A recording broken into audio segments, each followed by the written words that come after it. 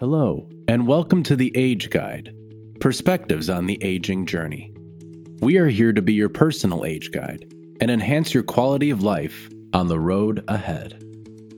In this series of our podcast, we want to shine a light on the commitment and dedication of more than 44 million family caregivers in the United States who provide personal assistance to loved ones with disabilities and other care needs. These caregivers, also known as informal or unpaid caregivers, make up 21% of the adult population today. These caregivers are also known as informal or unpaid caregivers. They make up 21% of the adult population today. Most also work full-time jobs in addition to their caring duties, and 6 out of 10 report that caregiving has affected their ability to do their jobs. In fact, 15% have taken a leave of absence, and 14% had to reduce work hours or change jobs as a result of their caregiving responsibilities. On Thursday, December 1st, Age Guide is hosting a virtual caregiver seminar called The Caring Economy, supporting your employees who care for family. The keynote speaker, Ellen Burchander, director of the Gerontology Department at University of Massachusetts, will be talking about the importance of supporting employees who provide essential care for a loved one. We invited Ellen to join us for a one-on-one conversation ahead of the seminar to get her thoughts on why caregiving is so challenging in America today and how it affects all of us.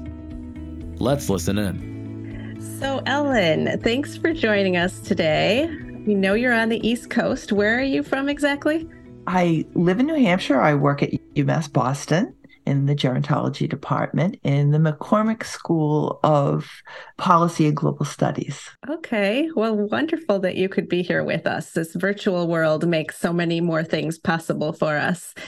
We're glad to have you on our podcast. And I know that you're going to be joining us for the caregiver seminar that we're going to be doing. And you're going to talk about the business case for providing benefits to caregivers to support them in their role. So today we get to sit down and have a conversation with that topic more generally and kind of set the stage for that seminar. And I understand that this topic is really near and dear to your heart. So Ellen, can you tell me a little bit about what you do and how this caregiving topic became your passion? Sure. I run a master's program in management of aging services, but I also was a caregiver for many, many years, having the responsibility of caring for my aging parents and my small children and working full time was very stressful. And so I found that I wasn't alone, but when you're going through it, you feel like you are. And it doesn't matter if you study something your entire life. When you go through it yourself, it really changes your perspective. Really brings it home. So I learned more and more about what was not available and what was. It really made a difference in how I viewed my work. It really plays a part into how we develop our programs, how we teach our students, and how we shape the field of aging.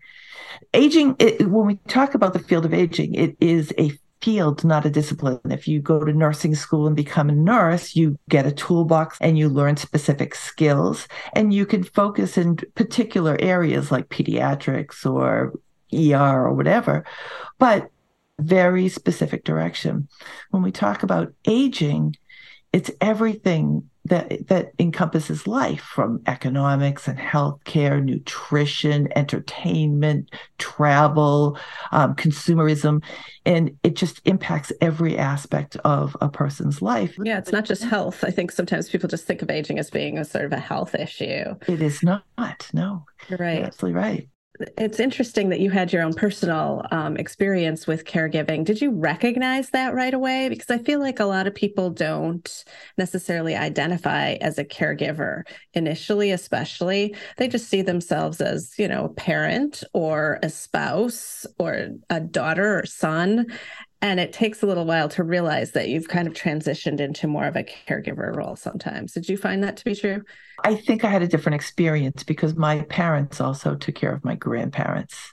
I think I recognized it fairly early on that my responsibilities were becoming greater as my parents grew older and had greater levels of disability. And I have twin daughters. So I had young children because I had my children later and my parents had me later. So I had older parents and younger children, which was a really unique and interesting position to be in. And what's really funny is you just do what you have to do. You go through, you put one foot in front of the other, you work, you get a vegetable on a plate, you go to dance class, you go do the doctor's appointments, you just do whatever is necessary, but it takes a toll. What you don't realize, even when you live through it, is the toll that it's taking until something happens. That is definitely true. And maybe that's kind of part of you maybe see that you're caregiving, but you don't necessarily see the stress and the toll that it's putting on you. Like you said, you just do the next right thing.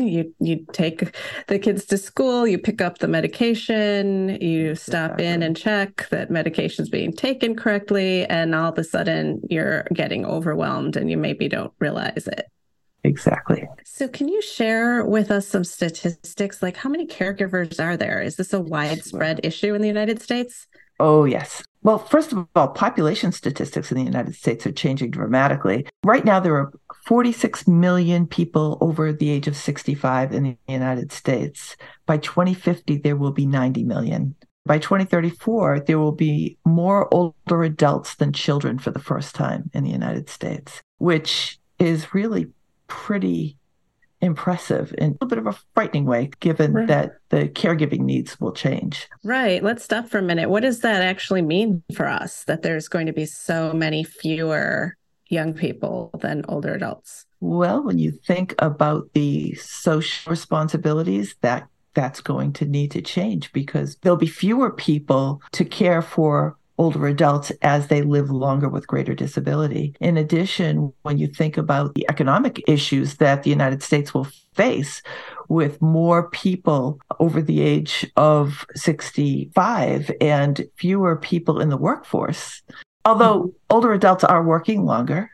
They're healthier, they're wanting to stay engaged and stay in the workforce longer. So we'll see. It'll be interesting to see what happens. It will be. In the United States, there are, according to the 2020 census, 53 million people that are family caregivers. And that's an amazing number of people. There have been changes from 2015 to 2020, because in 2015, there were only 43 million, and now there are 53. That's a big jump. Yep.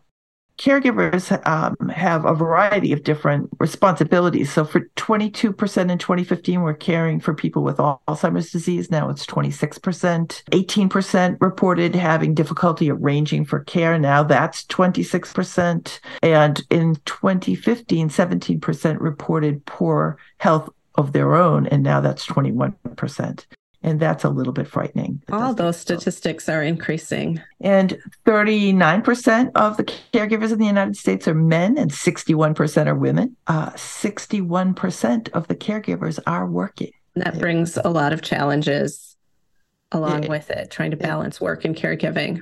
It certainly does. In Illinois, an AARP report in 2021 said that 47% of people 50 years of age and older have had caregiving experiences, and 64% of those people were working while they were caregivers. That's a lot of caregivers who are in the workforce. It's a significant part of the population that we don't recognize, we don't address, we don't pay attention to. According to the CDC, 1 in 5 people are caregivers. Half of them are caregivers for 2 or more years. 40% are caring for parents. Others are caring for people who, like a child who has a disability or other family members. 1/3 of them provide more than 20 hours a week of care. So that's like a part-time job, in addition to the fact that 60-some% of them have a job outside the house as well. It is. And the types of care they provide, 80% provide assistance with household tasks and laundry shopping, meal preparation, errands, etc. But 50% are actually doing personal care. And what does that entail? Bathing, dressing, ambulation inside, toileting, really hands-on assistance with daily living. That's very, very stressful. And these family caregivers, in doing all of this, are keeping people out of long-term care. They're providing this care so that people can stay at home and in the community as long as possible. And generally, people don't want to age in long-term care. We know they would like to stay at home in the community. And so caregivers are doing a really important service to our society. If we all want to stay home, how do we do that? And paying for care is very expensive as well. So family caregivers are taking the brunt of that. It's estimated that 80% of the care for older adults in the United States is provided by family caregivers. Wow, 80%. And there are 23 million family caregivers working in the United States right now. That's an enormous number. No one wants to go into a nursing home long-term. A skilled nursing facility is not where people want to be. They lose their autonomy, their independence, their ability to contribute to their worlds, even if their worlds of their family or their own personal environment are in a facility. You lose that opportunity. And that's when people give up. If you can't contribute, there's no reason to live. Right. And we've done some interviews for this podcast with folks who've been living in long-term care, and they express frustration with just like they can't even set their own schedule of when they get out of bed in the morning, when they go to bed at night, when they get to use the toilet, things like that. And that can be frustrating. I mean, sometimes long-term care is necessary to keep people safe, and it's the best option for some people. So I'm glad that it's available. I think that some systems change in the area of long-term care would be very helpful so that we didn't have to fear so much, so it didn't be such a horrible experience. But as you said, most people don't want that as an option. So they want to be able to stay at home, and these family caregivers are really filling in the gap so that people can do that. Absolutely. And it really makes a huge difference in quality of life. Caregivers face a variety of issues, though. Depression and anxiety among family caregivers is very high. They report experiencing fatigue, some cognitive impairment, more like brain fog. Family stressors when you have competing priorities and responsibilities. The financial toll is significant. Family caregivers report spending over $7,000 out of their own personal finances. In some areas, if you include time away from work and other expenses, the cost can be up to 26% of their income, which is outrageous. They have sleep problems, reported decreased physical health. They experience relationship stress. They feel like there's very little support, and oftentimes there's no time for self-care.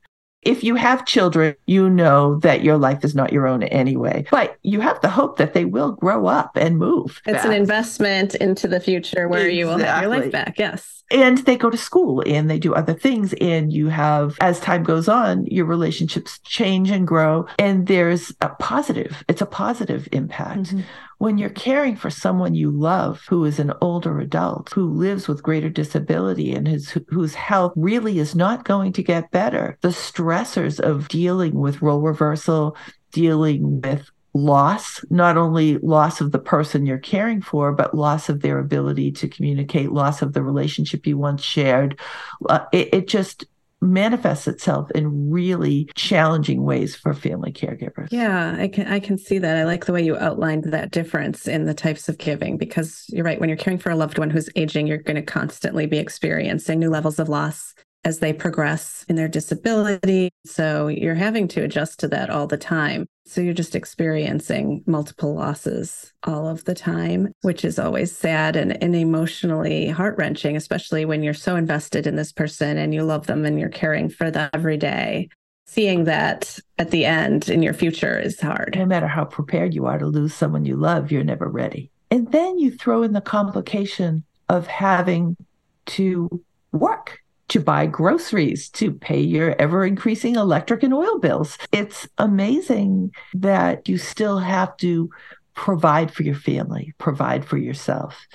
And so that complication is really difficult. If you went to any CEO in the country and asked them, what percentage of your workforce has family caregiving responsibilities? They'd probably say, well, I think about half our workforce has kids, or X number. We know that X number of people have kids because they all have family health insurance, but they don't think about other types of family caregiving responsibilities. Yeah, it's just not on their radar. No. When you think about caring for children, that's tough enough. Snow days are difficult.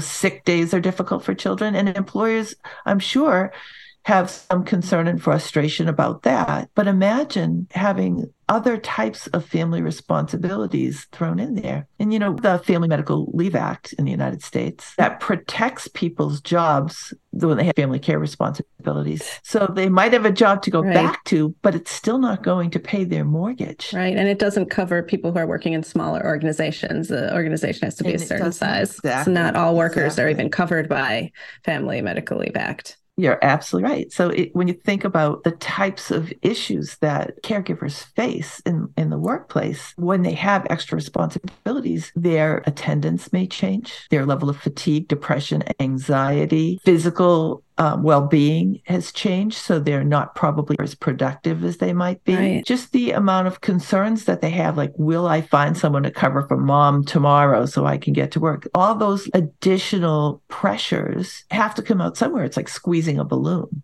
Employers may not be aware of their employees' other responsibilities and the fact that they may not be functioning capacity in the workplace because of those responsibilities. That's really challenging for not only employees, but employers. Yeah, it sounds like it. So are you on a mission to educate employers about this?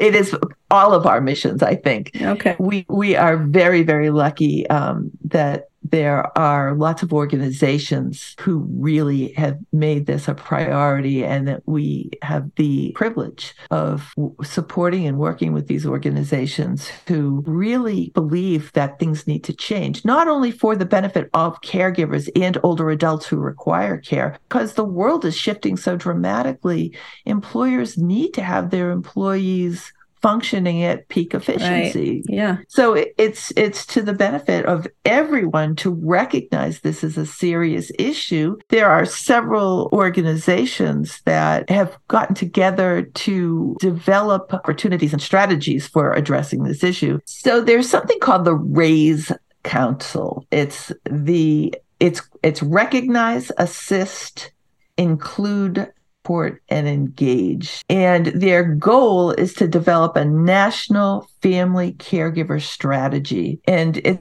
really pretty interesting because it's basically formed by a consortium of different organizations to really develop goals, the issues that caregivers face. So there are basic goals are one, to increase awareness and outreach. That's really the goal number one. It's really important because if we don't know about it, if employers don't know about it, if people aren't aware, then we're not going to do anything about it. The second goal was to advance partnerships and awareness, because that's really, really an important part of developing change. We also need to strengthen services and supports because there just isn't enough out there to support caregivers. But number 4 is an interesting one. It's to ensure financial and workforce security for employees.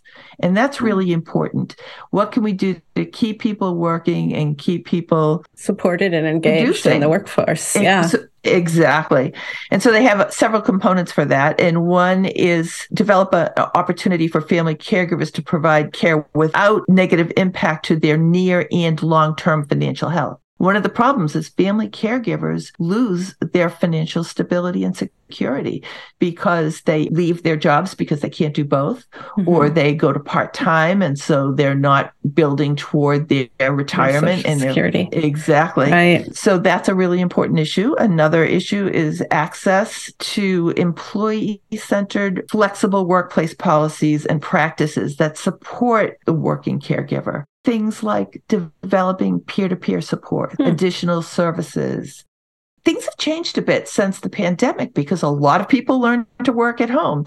So maybe the more flexible work at home hours or options may offer opportunities for caregivers to remain engaged and be more productive. Also, family caregiver access to financial planning and education information and tools, because when you're a caregiver, you're not thinking about your own personal finance other than paying your mortgage or buying your groceries. Right. You're just trying to get by right now. Exactly. Yeah. So you put some of that stuff on hold, which really does require your attention throughout your career. It does. And so to be able to have the tools and the supports to understand and maybe develop a plan that will help you through proactively rather than having to face the consequences down the road is really a positive option. And the fourth goal that RACE came out with was to provide more affordable long-term services and supports to reduce the out-of-pocket costs, because it is very, very expensive and it's only getting more so.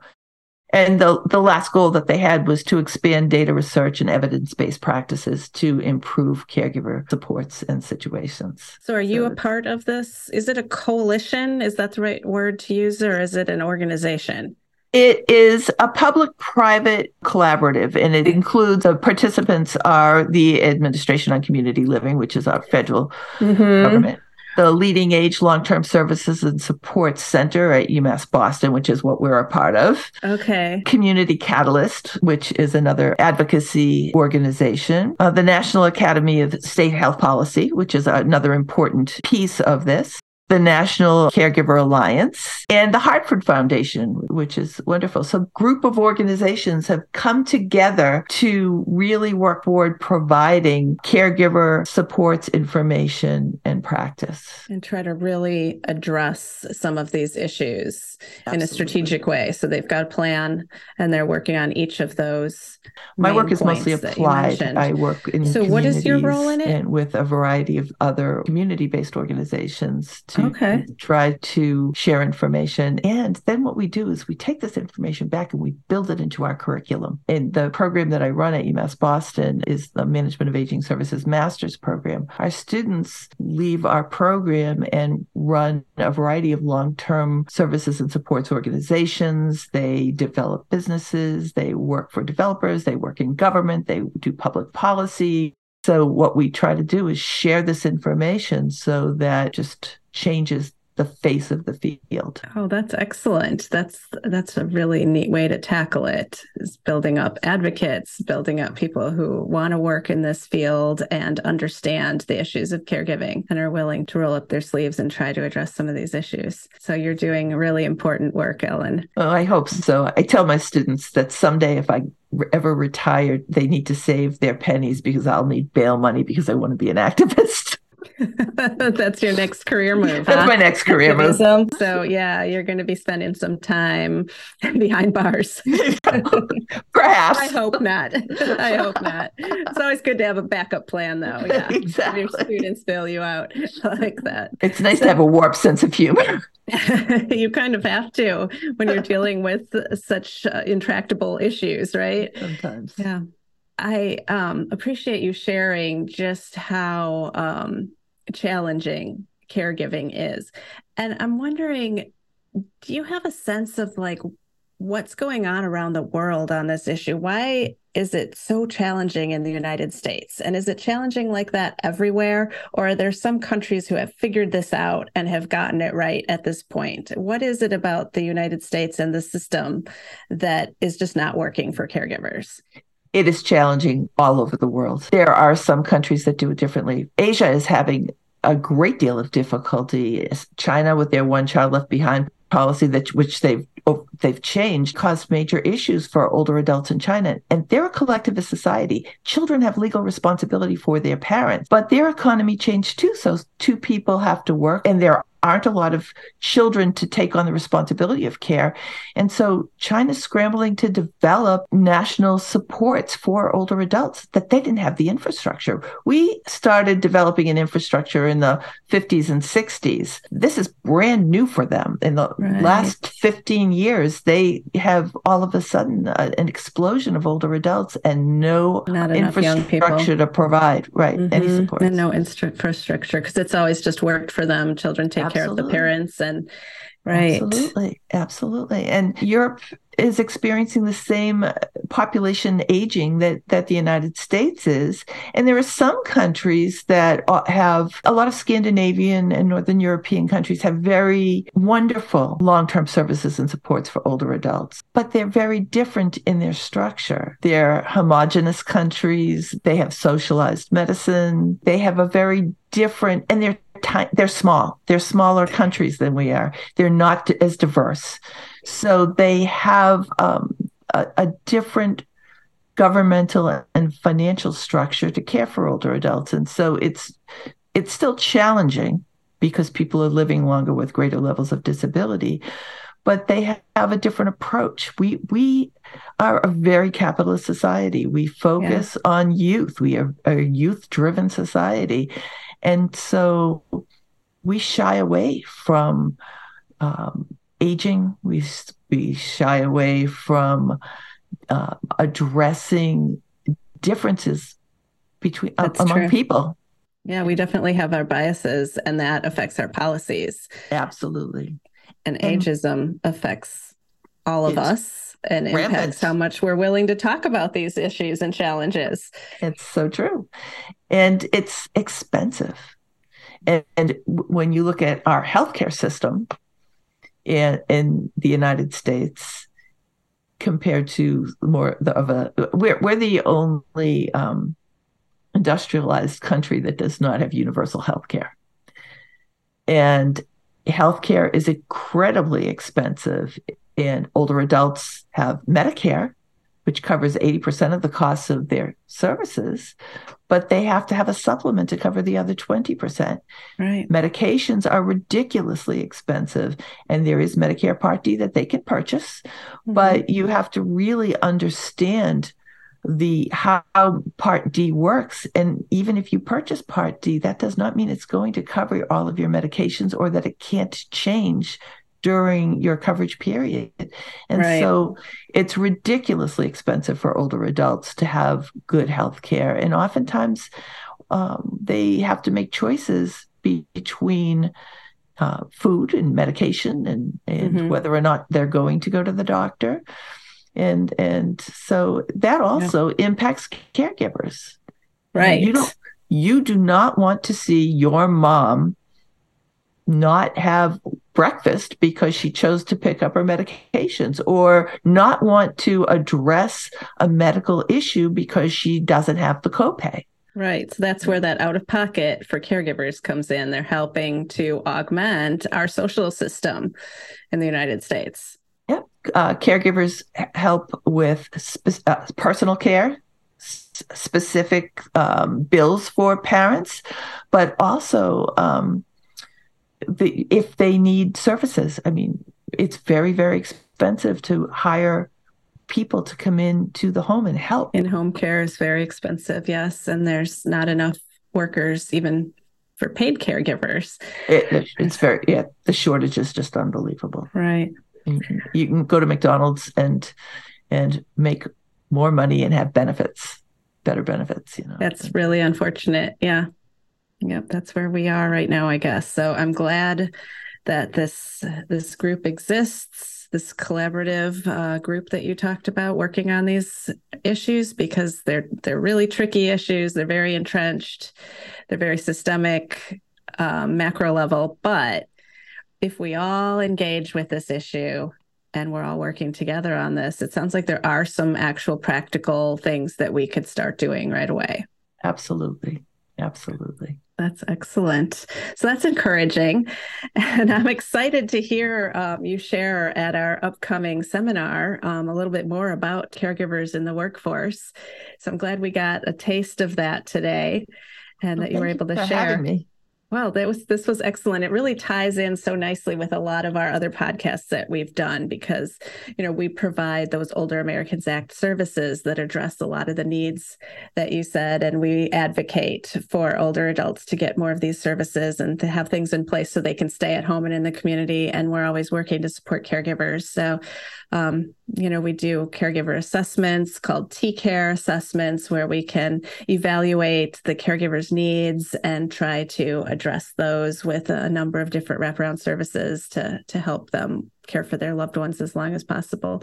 So, this is also near and dear to our heart. So I think we have a good future collaboration with you, and would love to stay in touch with you.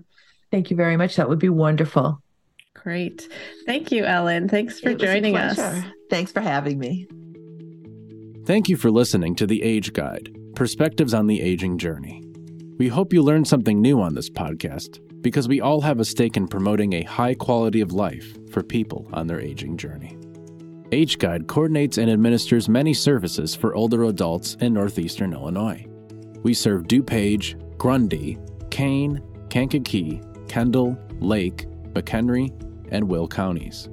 Our specially trained professionals are available to answer questions and connect you with local service providers and resources such as the Family Caregiver Support Program, which provides valuable resources for those who are giving unpaid care to adults 60 plus or to someone with Alzheimer's disease or a related disorder.